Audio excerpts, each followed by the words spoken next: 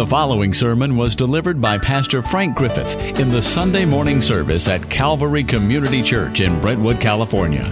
You'll find more information at calvarytruth.org. I want you to turn to Philippians. I've preached a Mother's Day sermon for 20 years at this church. Today, I just happened to land on Philippians chapter 2, verses 5 through 11, where I'm going through the book of Philippians. And to me, this is the perfect text for mothers to know and understand, because it reveals to us the kind of God a mother really needs, the way he is described here. So if you would, turn to Philippians chapter 2, and let me read the whole text, beginning in verse 5 of Philippians chapter 2. We'll begin there. Paul writes, "Have this attitude or mindset, way of looking at things, in yourselves, which was also in Christ Jesus, who, although he existed in the form of God," and the word form means the reality. He was God to the very core, is the idea. The morphe of God. He did not regard his equality with God a thing to be grasped or taken hold of and seized as an opportunity. But he emptied himself, taking the form of a bondservant and being made in the likeness of men. Being found in appearance as a man, he humbled himself by becoming obedient to the point of death, even death on a cross. For this reason, God highly exalted him and bestowed on him the name which is above every name, so that at the name of Jesus every knee will bow, of those who are in heaven and on earth and under the earth. This text is not teaching that angels have knees. It's saying that all are going to bow in recognition and obedience to him, both in heaven and on earth and under the earth. And that every tongue will confess that Jesus Christ is Lord, to the glory of God the Father. Isn't that amazing?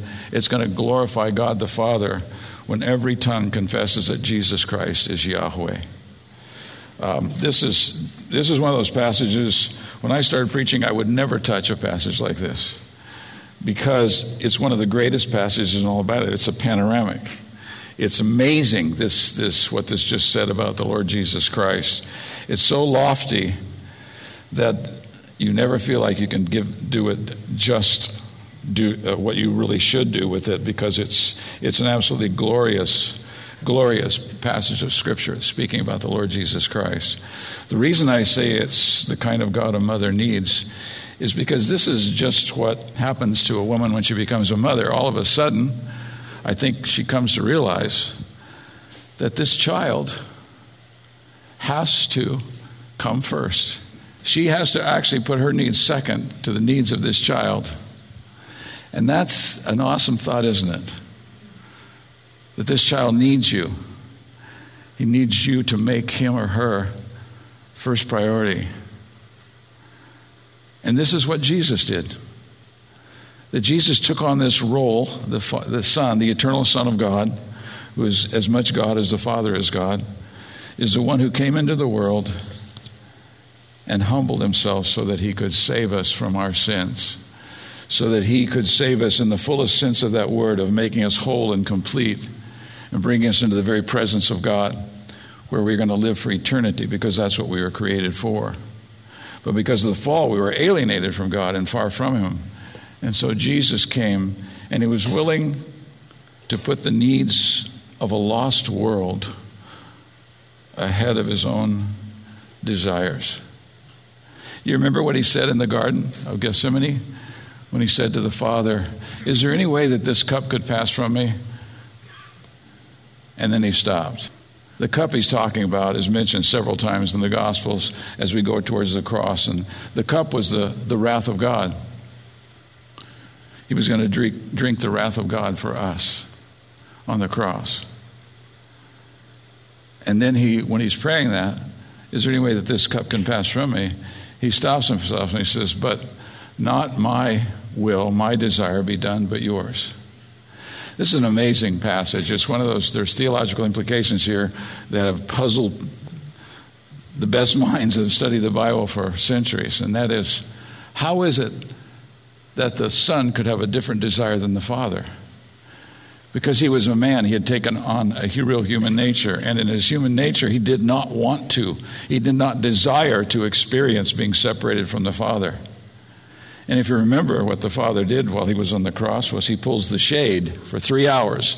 No one could see a thing as Jesus hung on the cross. It says they couldn't even move around because it was total darkness. It was almost like God pulls the shade and says, I don't want you to watch what I'm going to do, as he makes his Son an offering for sin.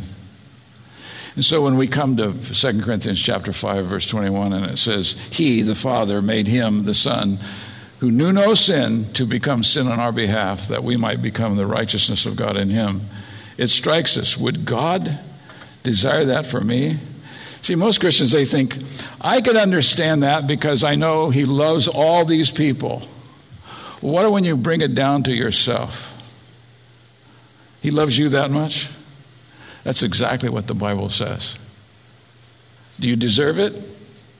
Sorry to tell you this, no, you don't deserve it. But that's what he's done. And so he put our needs before his and our desires before his, in this sense.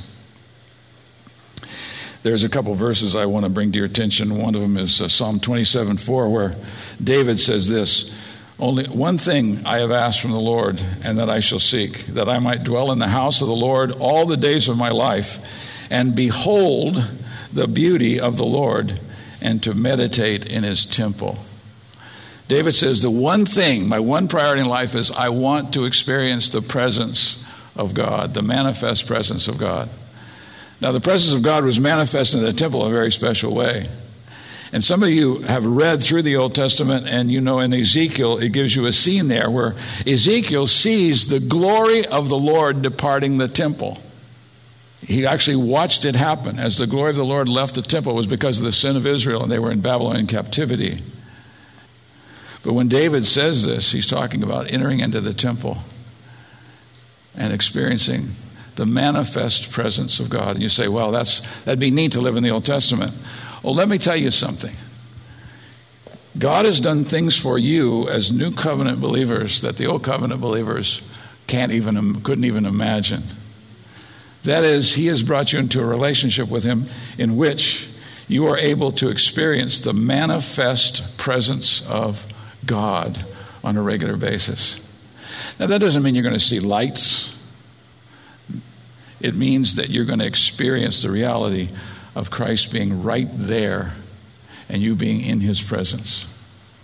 The Old Testament tells us that we ought to go into our closet. Now, the idea of a closet, it's an area that's closed off from everything else. And the point is that you need to be alone with the Lord every day. There needs to be a period of time when you get alone with the Lord Jesus Christ and you actually desire to experience the presence of the living Christ who died for you, who put your needs before his own desires and died on the cross on your behalf. It's the most wonderful part of the Christian life, is experiencing the reality of the presence of God. As Steve Fernandez called it, the felt presence of God. In Isaiah 49, Paul writes, I probably should never read this on Mother's Day. You know the big complaint about Mother's Day in evangelical churches? It's this, that men say, on Mother's Day, all you do is build up mothers. You keep talking about how wonderful they are, how great they are, how precious they are. And then on Father's Day, you beat us to a pulp. You tell us everything we're doing wrong and why we fail so miserably. Well, I hope that's not true. But we'll see when Father's Day comes. But listen to this, Isaiah 49:15. Can a woman forget her nursing child and have no compassion on the son of her womb? And God says through Isaiah, even these may forget. We've seen that happen, haven't we? It's an outrageous thing when you see a mother who literally forgets her and stops having compassion on the son of her womb. And so God says, even these may forget, but I will not forget you. I will not forget you. Imagine that. He says he's comparing his love with a mother's love for a child. And remember, the Apostle Paul does this in 1 Thessalonians. He likens his relationship with the Thessalonians of a father and a son and a mother and her child. And with a father and a son, he's talking about giving them direction and leadership and caring about their development. And with a mother, he's talking about her tender love. The earliest memory I have in life, I had to be 4 years old because I hadn't started school yet. We lived in an apartment house in Oakland. I still remember this. It's the earliest memory I have. It could be that I've seen this in a movie or something, but I think this really happened to me. And I remember that my mom wanted to teach me how to make a bed. And I know that sounds ridiculous. You could make a 4-year-old make a bed. Our 50-year-old son doesn't know how to make a bed. And their dad doesn't know how to make a bed either. But she was showing me how to make a bed. And as she was giving me instructions, I was on the other side of the bed, and she was tucking everything in, telling me how to tuck it in. And then she started singing a song that she wanted me to know. It was Jesus Loves Me. Oh, no, Oh, How I Love Jesus. That was the first song she ever taught me. Oh, how I love Jesus. And I still remember the line, because he first loved me. And that was her cue. She told me how Jesus had first loved me, how he had come into the world and took my place and suffered the penalty that was due me so that I could be saved and forgiven and brought into the family of God. That's my earliest memory. So do I highly regard my mom? Absolutely. She was one of the most wonderful women I've ever known. She loved the Lord Jesus Christ, and she would talk to anybody about the Lord. And so I think that mothers are precious. Not perfect, but precious. And so God says, but my love's greater than that. In the day of Saul of Tarsus, in fact, listen to this passage. This is 1 Corinthians 8:5. Paul is writing this. For even if there are so-called gods, little g, whether in heaven or on earth, as indeed there are many gods, small g, and many lords. That is, there are many things that people count as God and Lord in their life. They bow to certain things. They acknowledge things to be the most important thing in their life that is not the God of the universe. Well, in the day of Saul of Tarsus, before he became a Christian, the world had many gods and many lords. The same is true today. All you have to do is talk to somebody if you have a real conversation for 30 minutes, you can tell pretty quickly what a person's God is, what their Lord is. But Saul knew there was only one true God as a Jew, one true and living God, and he was the only one who could legitimately claim the title Lord Yahweh, the one who had life in himself. And because he was a Shemite Pharisee, one of the most stringent of Pharisees, his life's work was to purge Israel from false gods and to inflict strict judgment on the Jews who dared to introduce worship of any god, including the Caesar, because the leader of Rome demanded to be considered a god. In fact, he used the titles of God, Lord and Savior.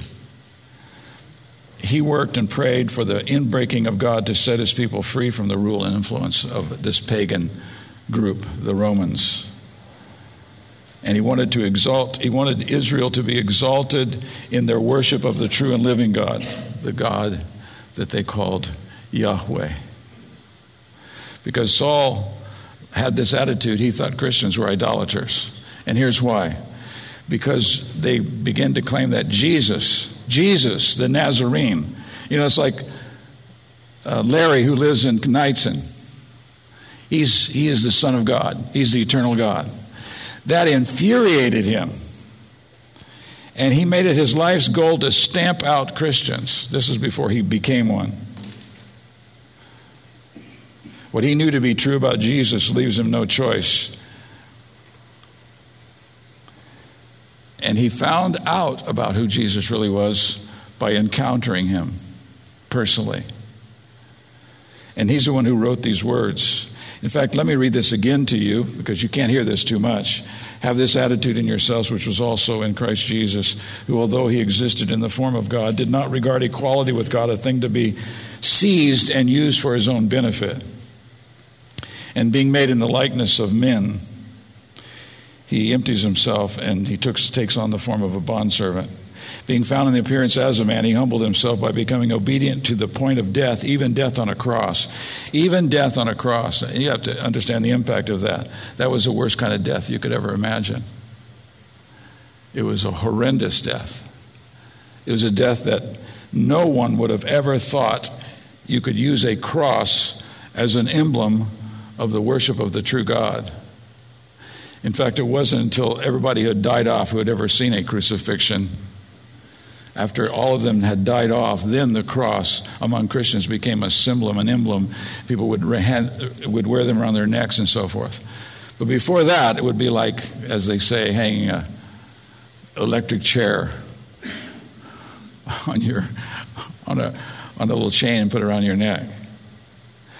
He goes on, for this reason also God highly exalted him and bestowed on him the name which is above every name. What he means by that isn't simply that he has a particular name, but it's the word name means the person revealed. The person revealed. And his name is Jesus. His human name is Jesus. And he was given that name when he was born.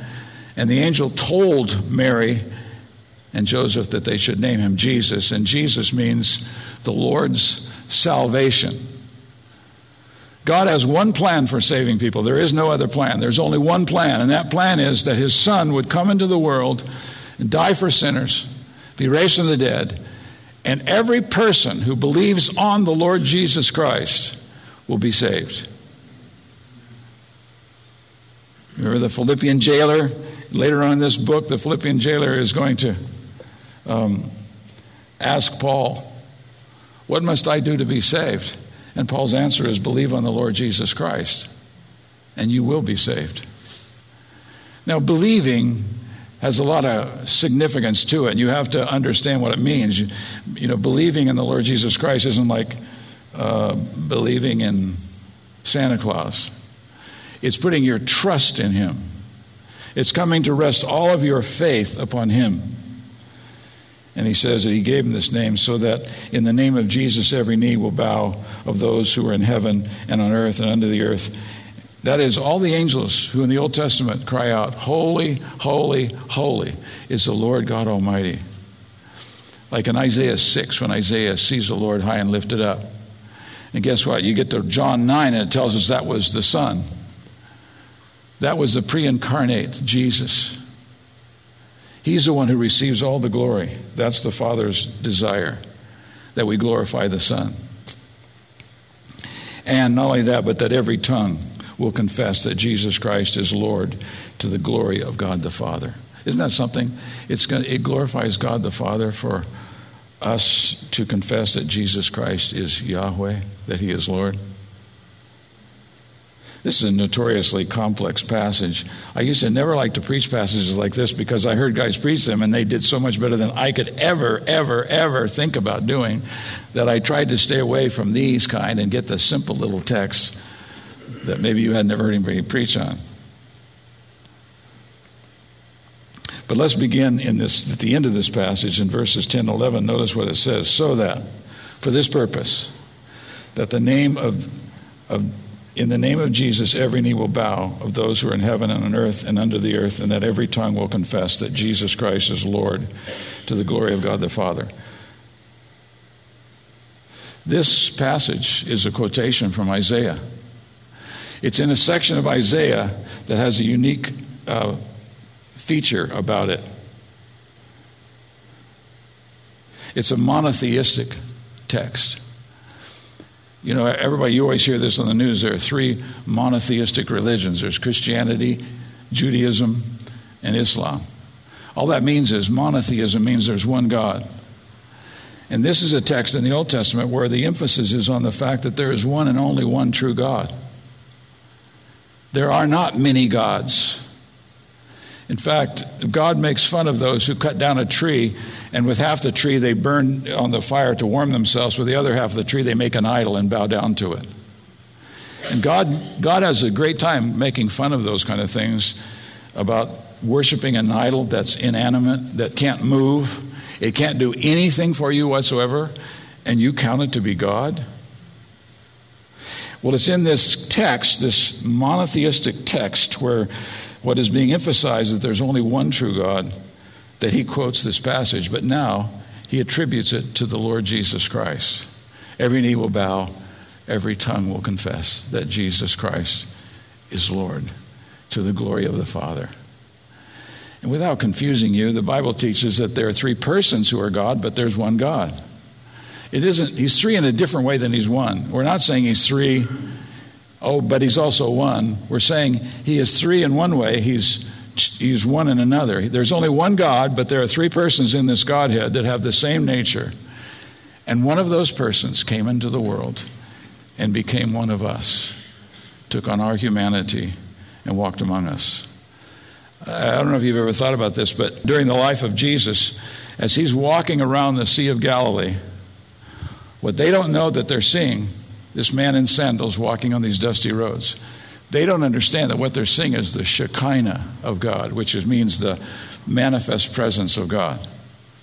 In the Old Testament, remember Israel, the Jews were taken out of Egyptian bondage and they went into the desert for 40 years, and the way that God would lead them was by his Shekinah glory. That is, when they were to move, the Shekinah would move. Pillar of fire by night, a pillar of cloud by day.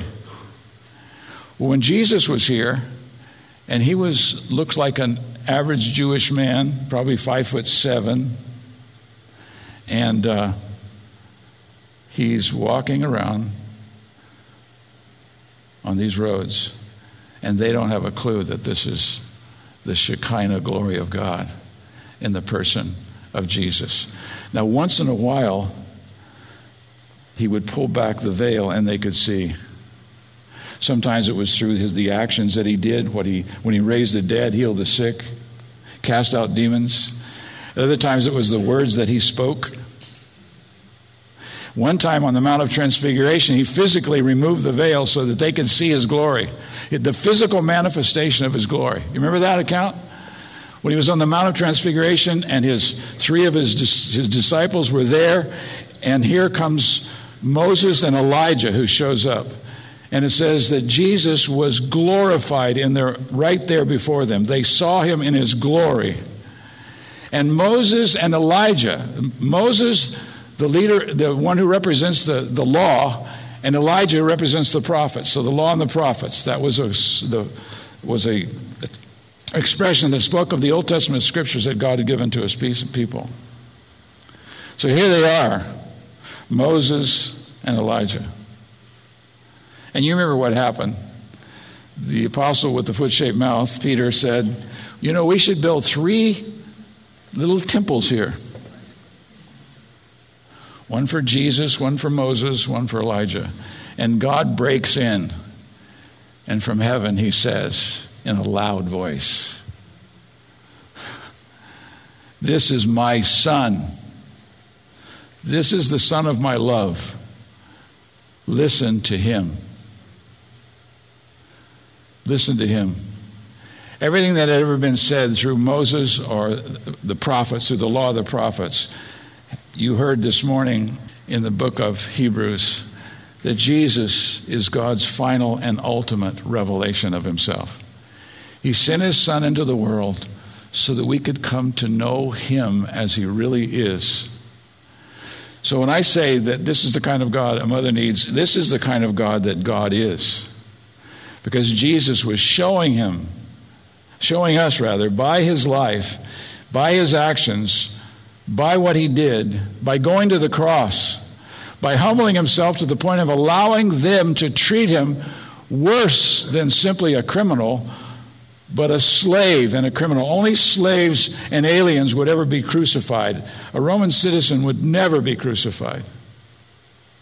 But Jesus came to show us what God was really like. So when we see Jesus described in this passage, what he's doing for us, he's describing the true and living God. This is what he's really like.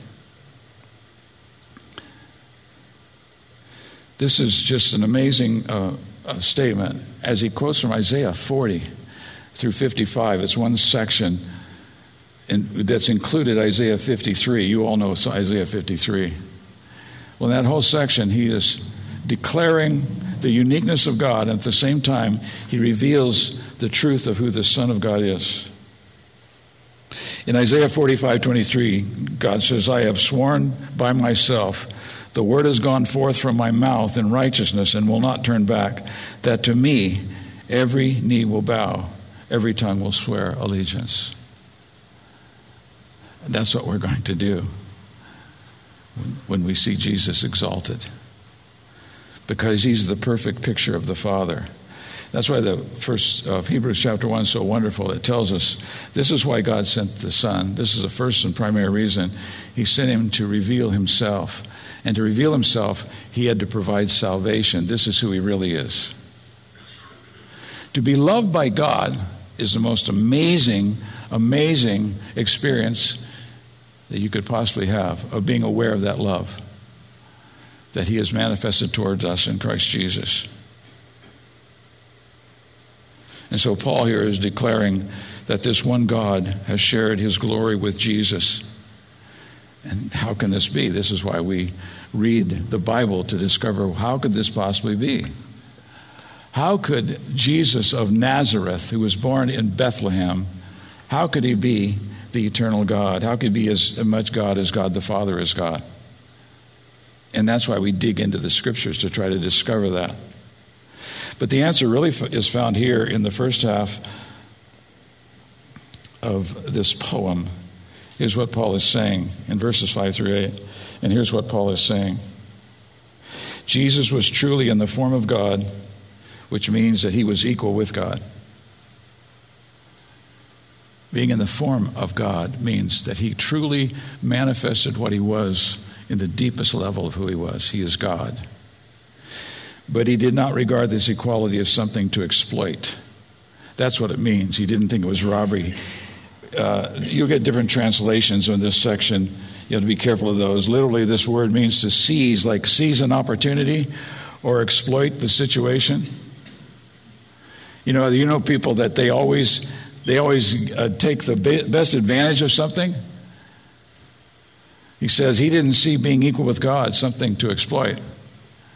He had to humble himself. He had to take on our humanity in order to come and save us. That's the only way it could happen. So instead, Paul says he offered the true interpretation of what it meant to be equal with God. He became a human, and he died under the weight of sin of the world, obedient to the divine saving plan of God. And so when we read in Ephesians 1, blessed be the God and Father of our Lord Jesus Christ, who's blessed us with every spiritual blessing in the heavenlies in Christ, just as he chose us in him before the foundation of the world. Astounding. That before the foundation of the world, which means the beginning of time, when he first spoke everything into existence, he had already set his love on you who are believers. He had already set his love on you. And then sometime in history, maybe a long time ago like me, or maybe a short time ago like somebody else, you came to rest your faith in Christ, and you began to experience the salvation that he had planned to give you from all eternity. And you began to live out this glorious gift of God. Because you see, God loves even better than mothers. And that's very difficult. It's difficult to outdo mothers in their love for their children. I got to tell you, sometimes I watch in wonder, because how do you do that? How do you always put their needs before your own? How do you do that? This is what Jesus did. He's been exalted because of it, and given the name. We don't know if he's talking about the name Jesus or the name Yahweh in the eyes of men. They had come to see him as Lord. because he did what only God can do.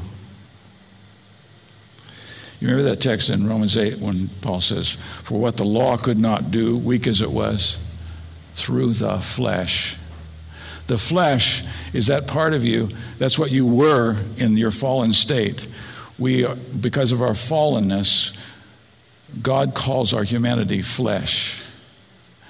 And so in Romans 8 he says, what the law could not do, weak as it was through the flesh, God did. God did what the law could not do. Have you ever noticed this in raising children? That you can put all the rules on the refrigerator and say, this is what you must do and must not do, and still they can violate those rules? I should have everybody who's ever violated one of those rules to stand, but you would all have to stand, right? What is the deal? If you know that God is the all-wise God and the commandments he gives us, we know that is the right and best thing to do. Why do we disobey? Why is that? Well, that's the reason the law could not declare us righteous. Because of the flesh. You know what the flesh is? I got this email I've gotten an email several times over the last couple of weeks, and it goes like this. It's just a line in a blog, and it says, "I love you, but I love myself more." What he's getting at, I never did read the whole blog entry, but what he's getting at is the fact that the flesh always loves ourselves more than we love others. That's what the flesh is. But God found a way to deliver us from the condemnation that comes through the flesh. And that is, he sent Jesus to take our place. And so we read the Gospels, and what do we see? We see that Jesus of Nazareth lived a life of total, absolute, glorious obedience to the Father. Now, that should be enough. We read that and we see how well it turned out. This is how to have a good life. Love God with all your heart, soul, mind, and strength. Love your neighbors yourself. Obey his commandments. It's always the best. That's why when we look in the book of Mark, when it talks about the story of the rich young ruler who comes to Jesus and says, "What must I do to inherit eternal life?" And Jesus says, "Well, what does the law say? What are the commandments?" And the guy spits the commandments back to him. In fact, tells him the two great commandments: love the Lord your God with all your heart, soul, mind, and strength, and your neighbor as yourself. And Jesus says, you spoke well. And he says, "I've done that since I was a child." Liar. You didn't do that. And none of us have. I get a kick out of this approach to evangelism Ray Comfort has, The Way of the Master, where one of the questions he will ask to convince them they're a sinner: "Have you ever stolen a pencil?" "Oh, let me tell you, you've done something far, far worse than that." I would think if God was sending me to hell because I stole a pencil, there's something wrong with God. But I've done something much worse than that. I haven't loved him with all my heart, soul, mind, and strength, or loved my neighbor as myself. See, that's what Jesus was trying to get this man to understand. And then he commanded him. He commanded him. He said, "You lack one thing. Now this is what you have to do. Sell everything you have and give it to the poor and come follow me." Now, even every time I go through this, I'm sure that all of us, we hear that and we say, "Man, that'd be really tough, wouldn't it? Sell everything you have, give it to the poor, and come and follow Jesus." That's because we have fried brains. Can you imagine the glory of following Jesus? And when Jesus told this to this rich young ruler, he actually, the way he would do that was by actually coming and becoming one of his disciples and being with him all the time. What he's calling you to do, to come and follow him, is to walk with him, is to be a follower of Jesus, to believe upon him and live your life for him. And then it says, but the man was quite sad because he was so rich. Have you ever been sad because you're so rich? Maybe we should, I don't know. But he was so sad. But the other thing in that text in Mark is, it says, Jesus looked at him and he loved him. Wait a minute, this is an unbeliever. This is a guy who rejects Christ. And it says Jesus looked at him and he loved him. Isn't that amazing? And you see, what Jesus came into the world to do was to show us up close and personal who God really is. And this is who he is. In fact, in my life, it just so happened in my life that's where I saw God manifest, was in the life of my mom. Watching her walk with Christ. Watching her, the way she cared for people. Knowing she wasn't perfect, and she could still be petty, like when she didn't give me what I wanted. But she loved Christ. That was the greatest impression I had, that she loved Christ. And this is why in Romans chapter 5, verse 8, it says, God demonstrates his love for us in that, what? When we were yet sinners, Christ died for us. We were sinners. We were like the rich young ruler. We were in that state. And Christ died for us.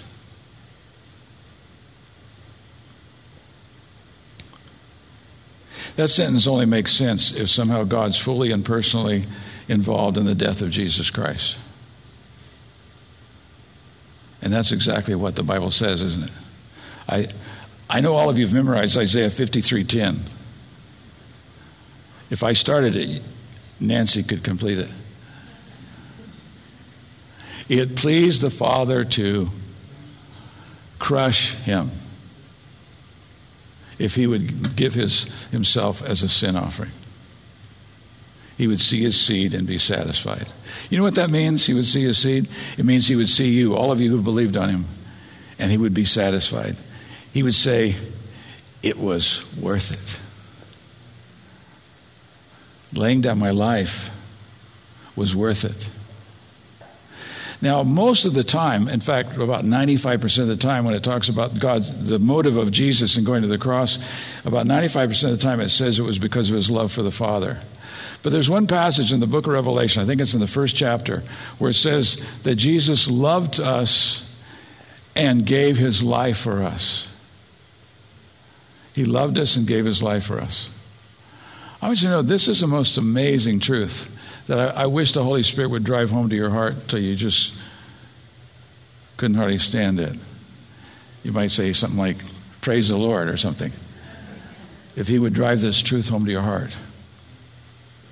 That God loved you and he sent his Son into the world to redeem you, to die for you, so that you could be brought into the family of God. That's an amazing reality, isn't it? So he was pleased to crush him. Part of the point of Philippians 2 is a point not so much about Jesus, but about God the Father himself, and that is the cross is not something that God does not willingly or only because he can't think of a better way cause to come to pass. In other words, God wanted to save you in this way by sending his Son, who is just like him, who has the same nature as him. This is the heart of the gospel. The news that the one true God consists through and through with self-giving love.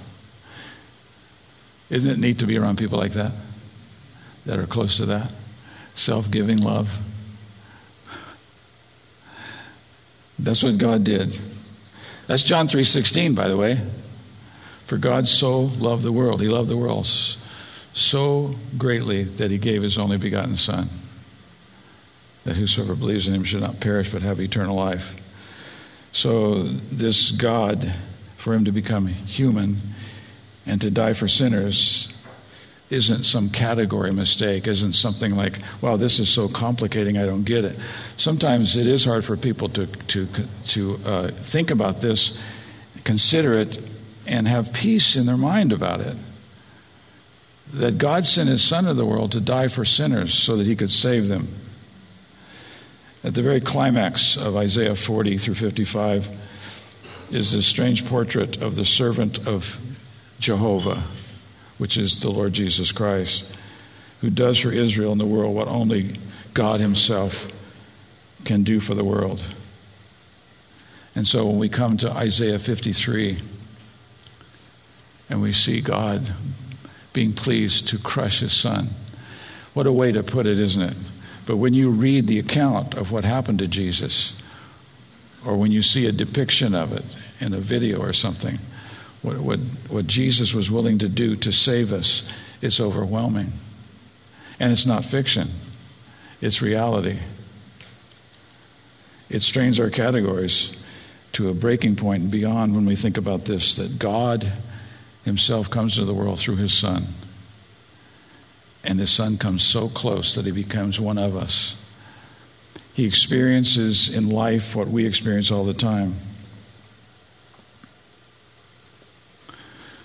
And this is the kind of God we serve. And it's the kind of God that only knows how, is the only one who knows how to produce in the heart of a mother a love for her children that is demanded of her by the very nature of motherhood. In 1 Peter chapter 5, it says, Peter encourages us. He says, humble yourself under the mighty hand of God. Now, the mighty hand of God is what it sounds like. It's tough under there. Being under the mighty hand of God means you're going through trouble and hardship, and you can't figure out what in the world is God doing. And Peter, of all people, you know his life, you know what he did. He denied Jesus 3 times. He resisted all the time, over and over again. And yet he says, humble yourself under the mighty hand of God, and he will exalt you in due time. He was an expert on that. That's what he did. He humbled himself under the mighty hand of God, and God exalted him. He brought him up. He lifted him up, and he was restored. And God even gave him this assignment of writing the letters of 1st and 2nd Peter that you get so much joy out of. He's the one who said, he's writing to people who had been scattered throughout the Roman Empire because of being persecuted as Christians. They're mostly, not all Jews and Gentiles, but they're scattered everywhere. They're running from the persecution. Scattered throughout Pontus, Galatia, Asia Minor, Bithynia, all over the place. And he says to them, wait, listen, humble yourself under God's mighty hand.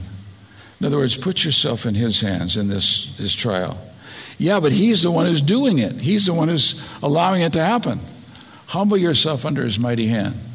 What is that doing? That's trusting his love for you more than trusting your ability to escape. It's putting your confidence in the love of God. Why in the world would we ever have confidence in God's love for us? We know ourselves. We know how flawed we are. We know how far short we've come from what we ought to be. And yet Peter says, humble yourself under the mighty hand of God. And they're in bad circumstances. They're being persecuted. He says, humble yourself under the mighty hand of God that he may exalt you in due season. At the right time, at the perfect timing, he's going to lift you up. That's what he did for Peter. And that's why Peter can speak as an expert on this, because he experienced it. If you've never read that passage about Peter being restored, you know, Jesus kept asking him, do you love me? Do you love me? Do you love me? And Peter's getting irritated because he kept asking him, do you love me? Well, he had denied him 3 times, and so Jesus asked him 3 times, do you love me? And he said, if you love me, then feed my lambs, feed my sheep, care for my lambs. And Peter discovered that even though he had been a total jerk, he had been an unfaithful disciple in a massive way, much greater than your unfaithfulness and my unfaithfulness. And yet Jesus restored him. Because after all, he purchased him by his own blood. What do you own that's really precious to you? What is really something that you own that you've come to possess as a possession now in your life that is just so precious to you that you couldn't stand giving it up? Nobody wants to answer, do they? You are his precious possession. That is hard to believe. I mean, he's the one, God is the one who created the universe. And yet he says that you're his precious possession. He has given you, he has graced you everything in your life. He's given it as a manifestation of his grace. In fact, in Romans 5, it says you're ensphered in grace. That's where you are. You're in this sphere of grace, and all of God's dealings with you are grace, manifestations of his grace. Grace means more than unmerited favor. It means God giving himself to you freely. He freely gives himself to you. And he says, that's where you're at. That's the atmosphere in which you live now. Now, you don't believe it most of the time. This is why we have trouble. We come to the end of ourselves by, if God really loved me, then why would he allow this? I'm sure you've never said that, have you? If God really loves me, why did he allow this? I was thinking about that this week. I was reading this stuff on about ministry to disabled churches and different churches have done. And I was in Southern California one time when Johnny Erickson was going to Grace Community Church, and they had a ministry to the disabled. Well, the aisles were filled with people in wheelchairs. It's a huge church. If you've never been into this church building, it's massive. I think it seats about 4,000 people. And all the aisles had people in wheelchairs, up and down the aisles. And they were moaning and groaning and making noises. I got to thinking about this because it's the first time in months and months, maybe years, that I began to think, God, I can see you using that building over there on that 7 acres for your glory.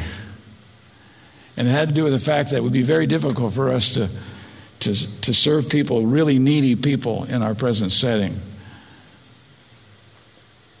But it would be just like God, wouldn't it, to empower us to serve people who had needs that we could not meet, but we have a God who can meet them. And therefore we could love them, manifest the love of Christ to them. God wants to use you as a conduit through which he pours out his grace into people's lives. This is what this text, when it talks about Jesus, here was Jesus, the Lord of glory, who didn't think being in the image or being equal with God a thing to seize and use for his own benefit. And so if in order to meet our need, if he needed to lay aside his glory, that's what he would do, and that's what he did. He was born in the most humble of circumstances. Like none of you have been born like this. He was born into an animal shelter. If anybody was born in an animal shelter, it's okay to let me know. But it's probably very rare. He was born in an animal shelter.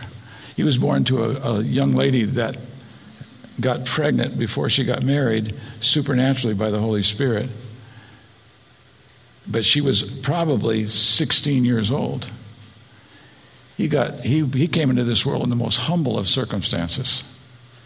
He humbled himself, and he came among us, and he took on the role of a servant, a slave, in order to save you. Who was that dying on the cross? Well, get this, the Romans only crucified slaves and aliens. Jesus was crucified for you.